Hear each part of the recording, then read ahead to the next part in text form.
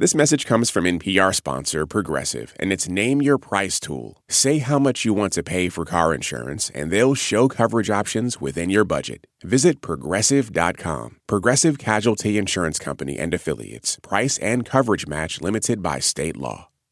You're listening to Life Kit from NPR. Hey, everybody, it's Marielle. I have gotten through several decades of my life without ever having to make a Thanksgiving turkey.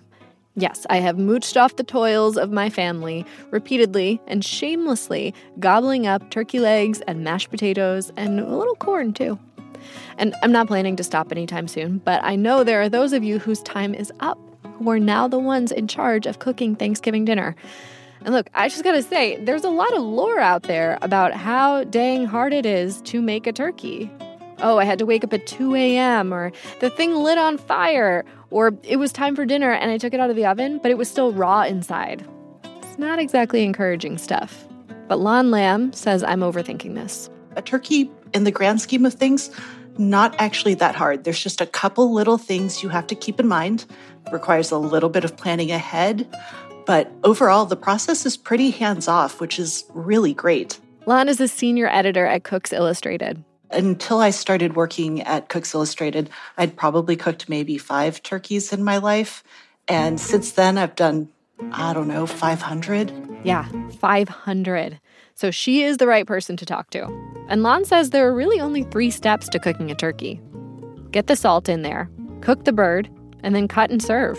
I think if you can follow a recipe and plan ahead a tiny bit, you're good to go. It doesn't really require a ton of equipment, ton of time, really complicated knife skills or pastry skills. It's actually a great starter project. So on today's episode of Life Kit, a beginner's guide to roasting a turkey.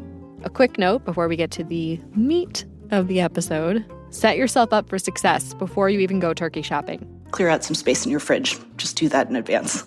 Trust us, it'll make the whole process go smoother. This message is brought to you by NPR sponsor Progressive Insurance. You call the shots on what's in your podcast queue. Now you can call them on your auto insurance, too, with the Name Your Price tool from Progressive. Tell Progressive how much you want to pay for car insurance, and they'll show you coverage options within your budget. Get your quote today at Progressive.com. Progressive Casualty Insurance Company and Affiliates. Price and coverage match limited by state law.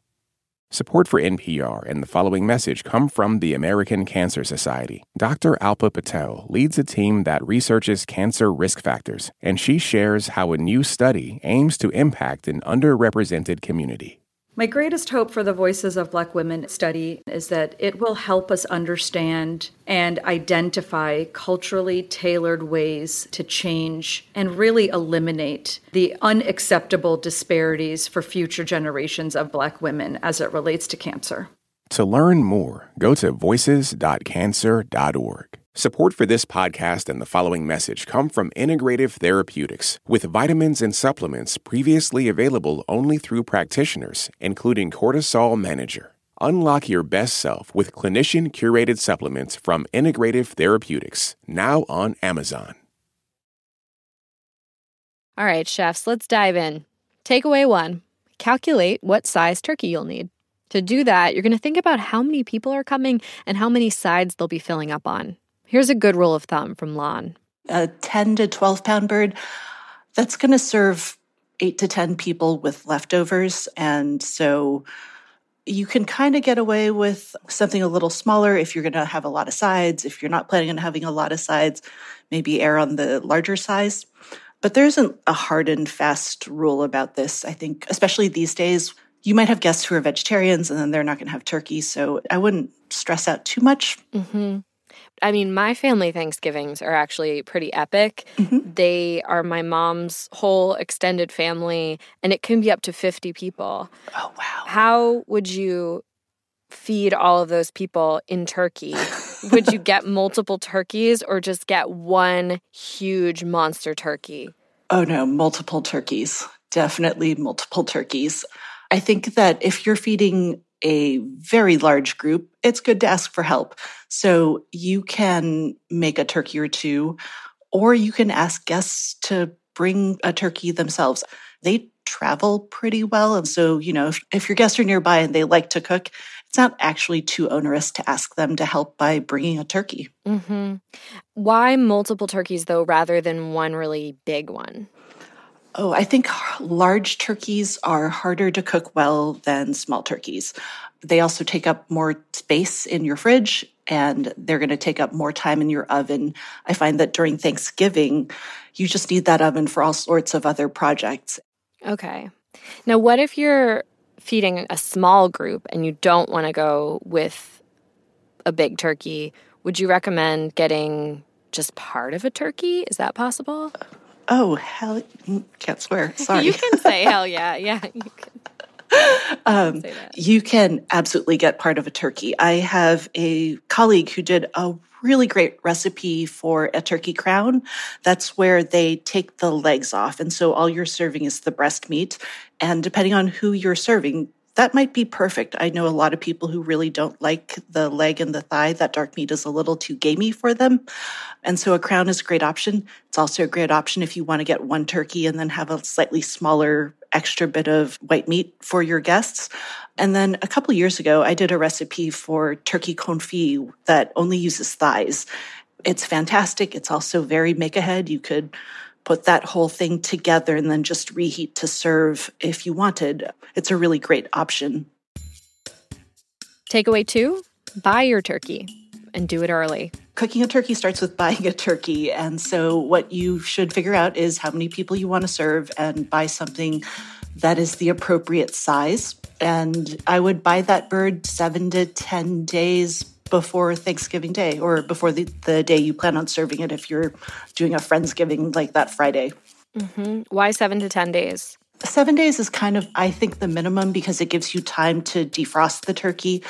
A smaller turkey will take maybe 24, 36 hours to defrost in the fridge. A larger one could take up to 3 days. And then after you defrost the turkey, you really want to get some seasoning into it a couple days in advance. Sometimes it can take anywhere between 6 hours to 2 days to do that, depending on how you want to handle seasoning the bird. So you just want to give yourself a little bit of time. Mm-hmm. Okay, and then should you always buy a turkey frozen? Turkeys come fresh and frozen, and whatever you can find that works for you, I think is great. Either way, there's going to be a defrost time. And so really, you want to get that bird about a week and a half in advance, more if you have space. Mm-hmm. If you buy it fresh, are you then going to freeze it a week before, or are you just going to keep it in your fridge? Oh, no, you can just keep it in your fridge. A bird of that size, fresh, you can pick it up, let it hang out in the fridge for like 3 days, and then you can salt it or brine it. Got it. Okay. What about in terms of availability? Is there a point at which you'll get to the supermarket and there are no turkeys left? I think that depends on where you live, but I know that it can be tricky some years to find a turkey. If you have the space, buying a turkey that's frozen and then defrosting it on your timeline and not having to worry about the shopping aspect is really nice. It also lets you have more options. If you're worried about finding something that you want, it doesn't hurt to call. I've definitely called the butchery department, the meat department at a grocery store and asked them to set aside a bird for me. You can kind of specify whether you want an all-natural bird or if you want something that was pre-brined. You can specify the size you want, when you want to pick it up. It makes it a lot easier. You can also get a turkey at your farmer's market or from farmers that ship to your house. And if you want to get a little fancier, you can buy something called a heritage turkey instead. Heritage turkeys are raised differently than the ones you'll find in most grocery stores. They spend more time outdoors, among other things. Lon says heritage birds have been raised responsibly. Now, they are more expensive than your grocery store varietal, but Lon says, I think you can actually taste the difference. Years ago, we did a tasting at work of heritage birds, and they were lovely. The texture of the meat is a little bit firmer. Those birds definitely got some exercise and had stronger muscles, and they tasted better. They had more flavor. That care really came across in the eating experience, which I think is lovely. Okay, we've got the turkey. Takeaway 3, we're going to prep and season it. Now, as a beginner, your best bet is to roast your turkey. You can save grilling or deep frying for next year. Baby steps, okay? For roasting, you will need a roasting pan or a rimmed baking sheet that you can rest the turkey on after you've rubbed salt onto its surface. But if your turkey's frozen, before you salt it, you've got to thaw it. The CDC recommends doing that in the fridge because it allows the bird to thaw at a safe, consistent temperature. Now here's the math part. Thawing will take about 24 hours for every 4 to 5 pounds of turkey. And the CDC says it's safe to store the turkey for another 1 to 2 days in the fridge after the bird thaws. So let's say you have a 15-pound turkey. That's 3 days of thawing. But you also need to give yourself time to season it. We're going to talk about seasoning next. So you'll add on an additional 1 to 2 days. That means you take it out of the freezer and put it in the fridge starting on the Saturday before Thanksgiving. Now, after you thaw, it's time to salt the bird. And the two most beginner-friendly ways to do that are brining and rubbing. To brine your turkey, you're going to submerge it in a mixture of water and table salt. Whisk everything together and find a really big bucket. It doesn't matter too much what it is as long as your turkey and the brine fit inside. Brining takes anywhere between 6 to 12 hours, and it's where you take salt and water, whisk them together into this salty solution, and then you stick the turkey in the water and just let it hang out in the fridge. And that salt, it's going to season the bird, but it's also going to help the muscles not tighten up too much when you cook the turkey, and that makes the meat more tender. The only thing is when you brine a turkey, you're putting a lot of water into it as well, and that water can make it hard to get good browning on the skin, and it can make the skin a little chewy. But it is very fast, and it's pretty easy. It's really hands-off. You're just whisking salt and water together, and you put the turkey in, whole container goes in your fridge, and you're done. What's the ratio of salt to water? For every 1 gallon of water, you're going to add half of a cup of table salt. Lon says brining can take between 6 to 12 hours. So as far as timing, if you're brining the turkey and planning to serve it on Thursday, I would brine Wednesday night.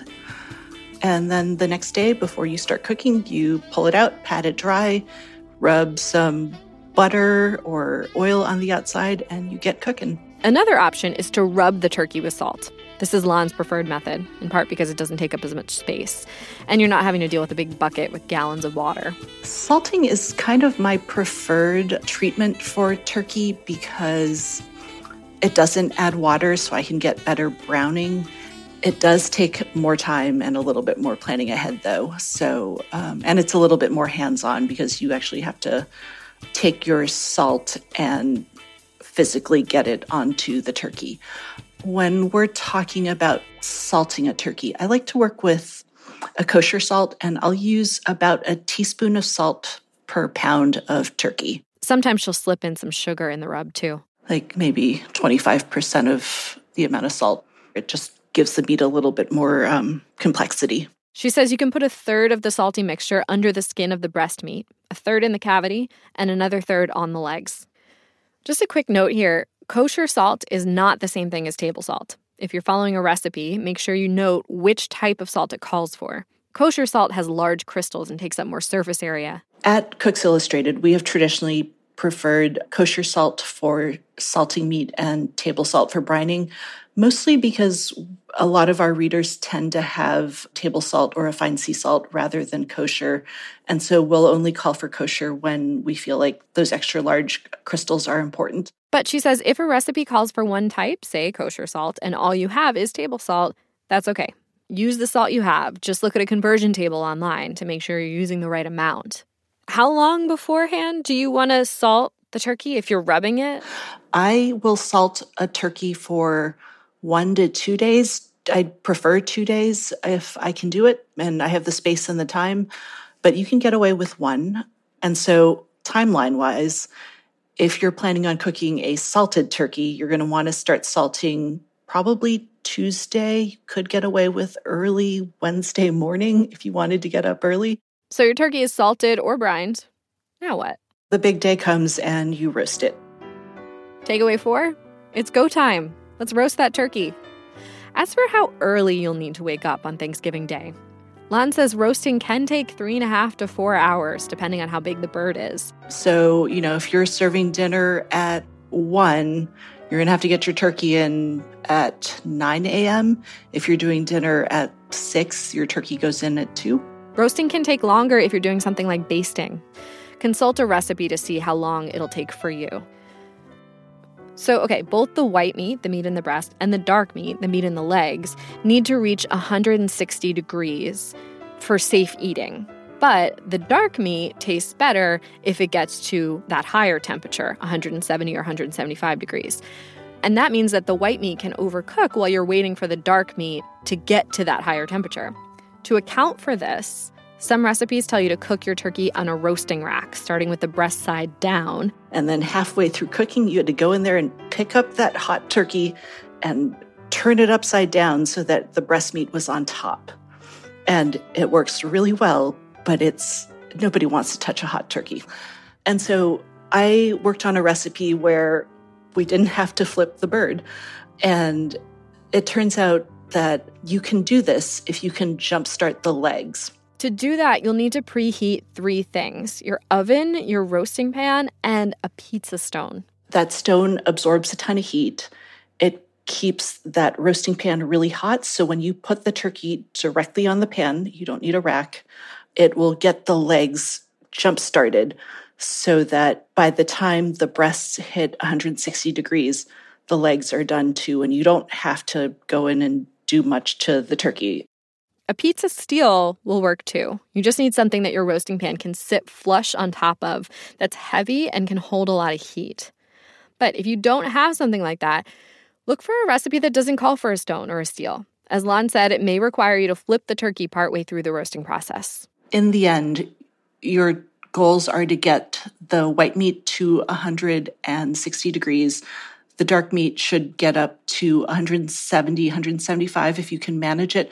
But I don't think it's worth it to overcook the white meat to get the dark meat a little bit more tender. So I think it's best to follow a recipe rather than winging it and know the temperatures you're shooting for. So note to chef, make sure you've got a meat thermometer. Now you'll identify the part of the turkey that looks the thickest. If you have the turkey so that the legs are pointing away from you and the breasts are pointing towards you, I like to kind of stick the thermometer straight in and kind of just watch the temperature. And what I'm looking for is the lowest temperature. And if that lowest temperature is 160, I'm good to go. Okay, bird's ready. It's at the right temperature. What now?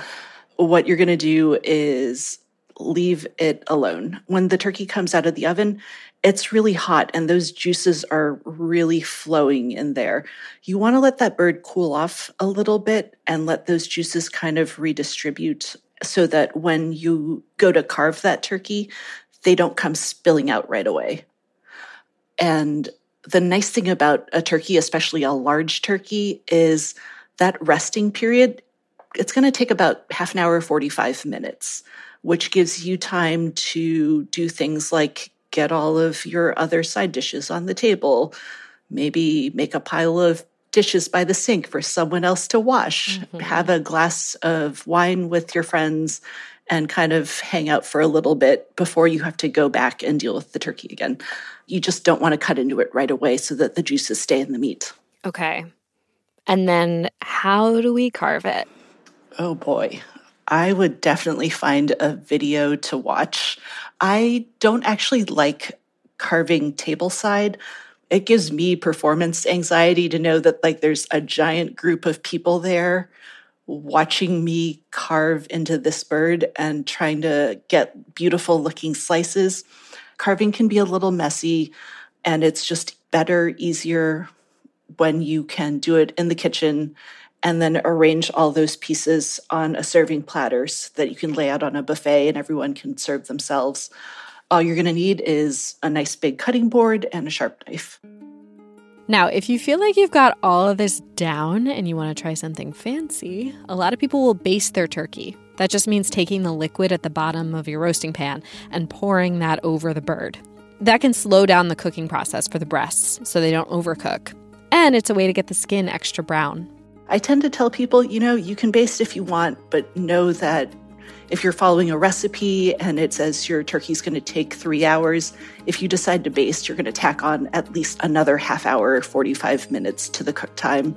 Lon says another way you could brown your turkey. Another trick for adding color without changing the flavor of things is to just sneak a little baking powder onto the skin of that bird. When you're going to brush oil or melted butter onto the skin, you can sneak about a teaspoon of baking powder into that mixture and apply it. You want to get it on really evenly, and that powder, the baking powder, it raises the pH, and that encourages browning reactions. Also, if you're using a recipe that calls for sticking some aromatics, like a lemon or herbs, in the cavity, Lon says what you're doing is actually perfuming the fat that drips off of the turkey. So the flavor won't really penetrate the meat. I think a better way of getting flavor in is to make a flavored butter or a flavored herb paste, and you want to just rub that beneath the skin onto the meat of the turkey itself before you start cooking. It's just a more effective way of flavoring that bird.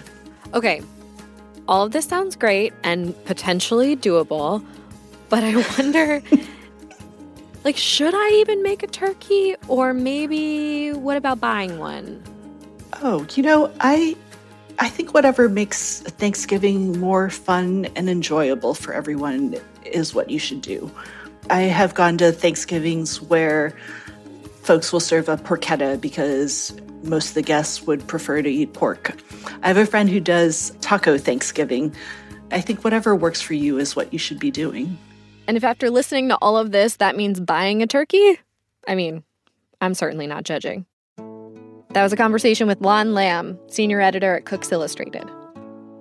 All right, turkeys, it's time for a recap. Takeaway 1, calculate the size of the turkey you need. Think about how many people are coming and how many sides they'll be filling up on. Lon's rule of thumb, a 10 to 12 pound bird is going to serve about 8 to 10 people with leftovers. Takeaway 2, buy your turkey about 7 to 10 days before Thanksgiving. And you have options. You could go to a grocery store or get one from a local farmer. You could also buy part of a turkey if you don't need the whole thing. Takeaway 3, get your bird ready to cook. You're going to choose between brining and salt rubbing. Brining takes less time, but it can make the turkey skin a little chewy. Either way, make sure you calculate ahead of time how long that bird needs to thaw and prep before Thanksgiving Day. And takeaway 4, roast the turkey. For food safety purposes, you want to get the meat to 160 degrees, but the thighs will taste better if you cook them to 170 or 175, and there are different ways to do that without drying out the breast. Also, maybe don't carve the bird in front of everybody. That even gives Lon performance anxiety. After that, enjoy your dinner and let somebody else do the dishes. For more Life Kit, check out our other episodes. There's one about how to throw a Friendsgiving and another about cooking substitutions. You can find those at npr.org/lifekit. And if you love Life Kit and want even more, subscribe to our newsletter at npr.org/lifekitnewsletter. Also, we love hearing from you. So if you have episode ideas or feedback you want to share, email us at lifekit@npr.org. This episode of Life Kit was produced and fact-checked by Audrey Wynn. Our visuals editor is Beck Harlan, and our visual producer is Kaz Fantoni. Our digital editor is Malika Gharib. Megan Kane is the supervising editor, and Beth Donovan is our executive producer. Our production team also includes Andy Tagle, Claire Marie Schneider, Margaret Serino, and Sylvie Douglas. Engineering support comes from Phil Edfors. I'm Marielle Segarra. Thanks for listening. Support for this podcast and the following message come from the NPR Wine Club. NPR Wine Club members have contributed over $1.5 million to helping create a more informed public. Be 21. Join the charge at nprwineclub.org/podcast. This message comes from NPR sponsor Capella University. With Capella's FlexPath learning format, you can earn your degree online at your own pace and get support from people who care about your success. Imagine your future differently at capella.edu. Moms know the ups and downs of life. It's what makes them great subjects for books. This is one of the things that fiction can do, right? It can give us a window into the battles that each person is waging or facing, but it doesn't mean that we condone her actions. This week on NPR's Book of the Day podcast, we are discussing books centering mothers. So call your mom, then tune into the Book of the Day podcast from NPR. And happy Thanksgiving.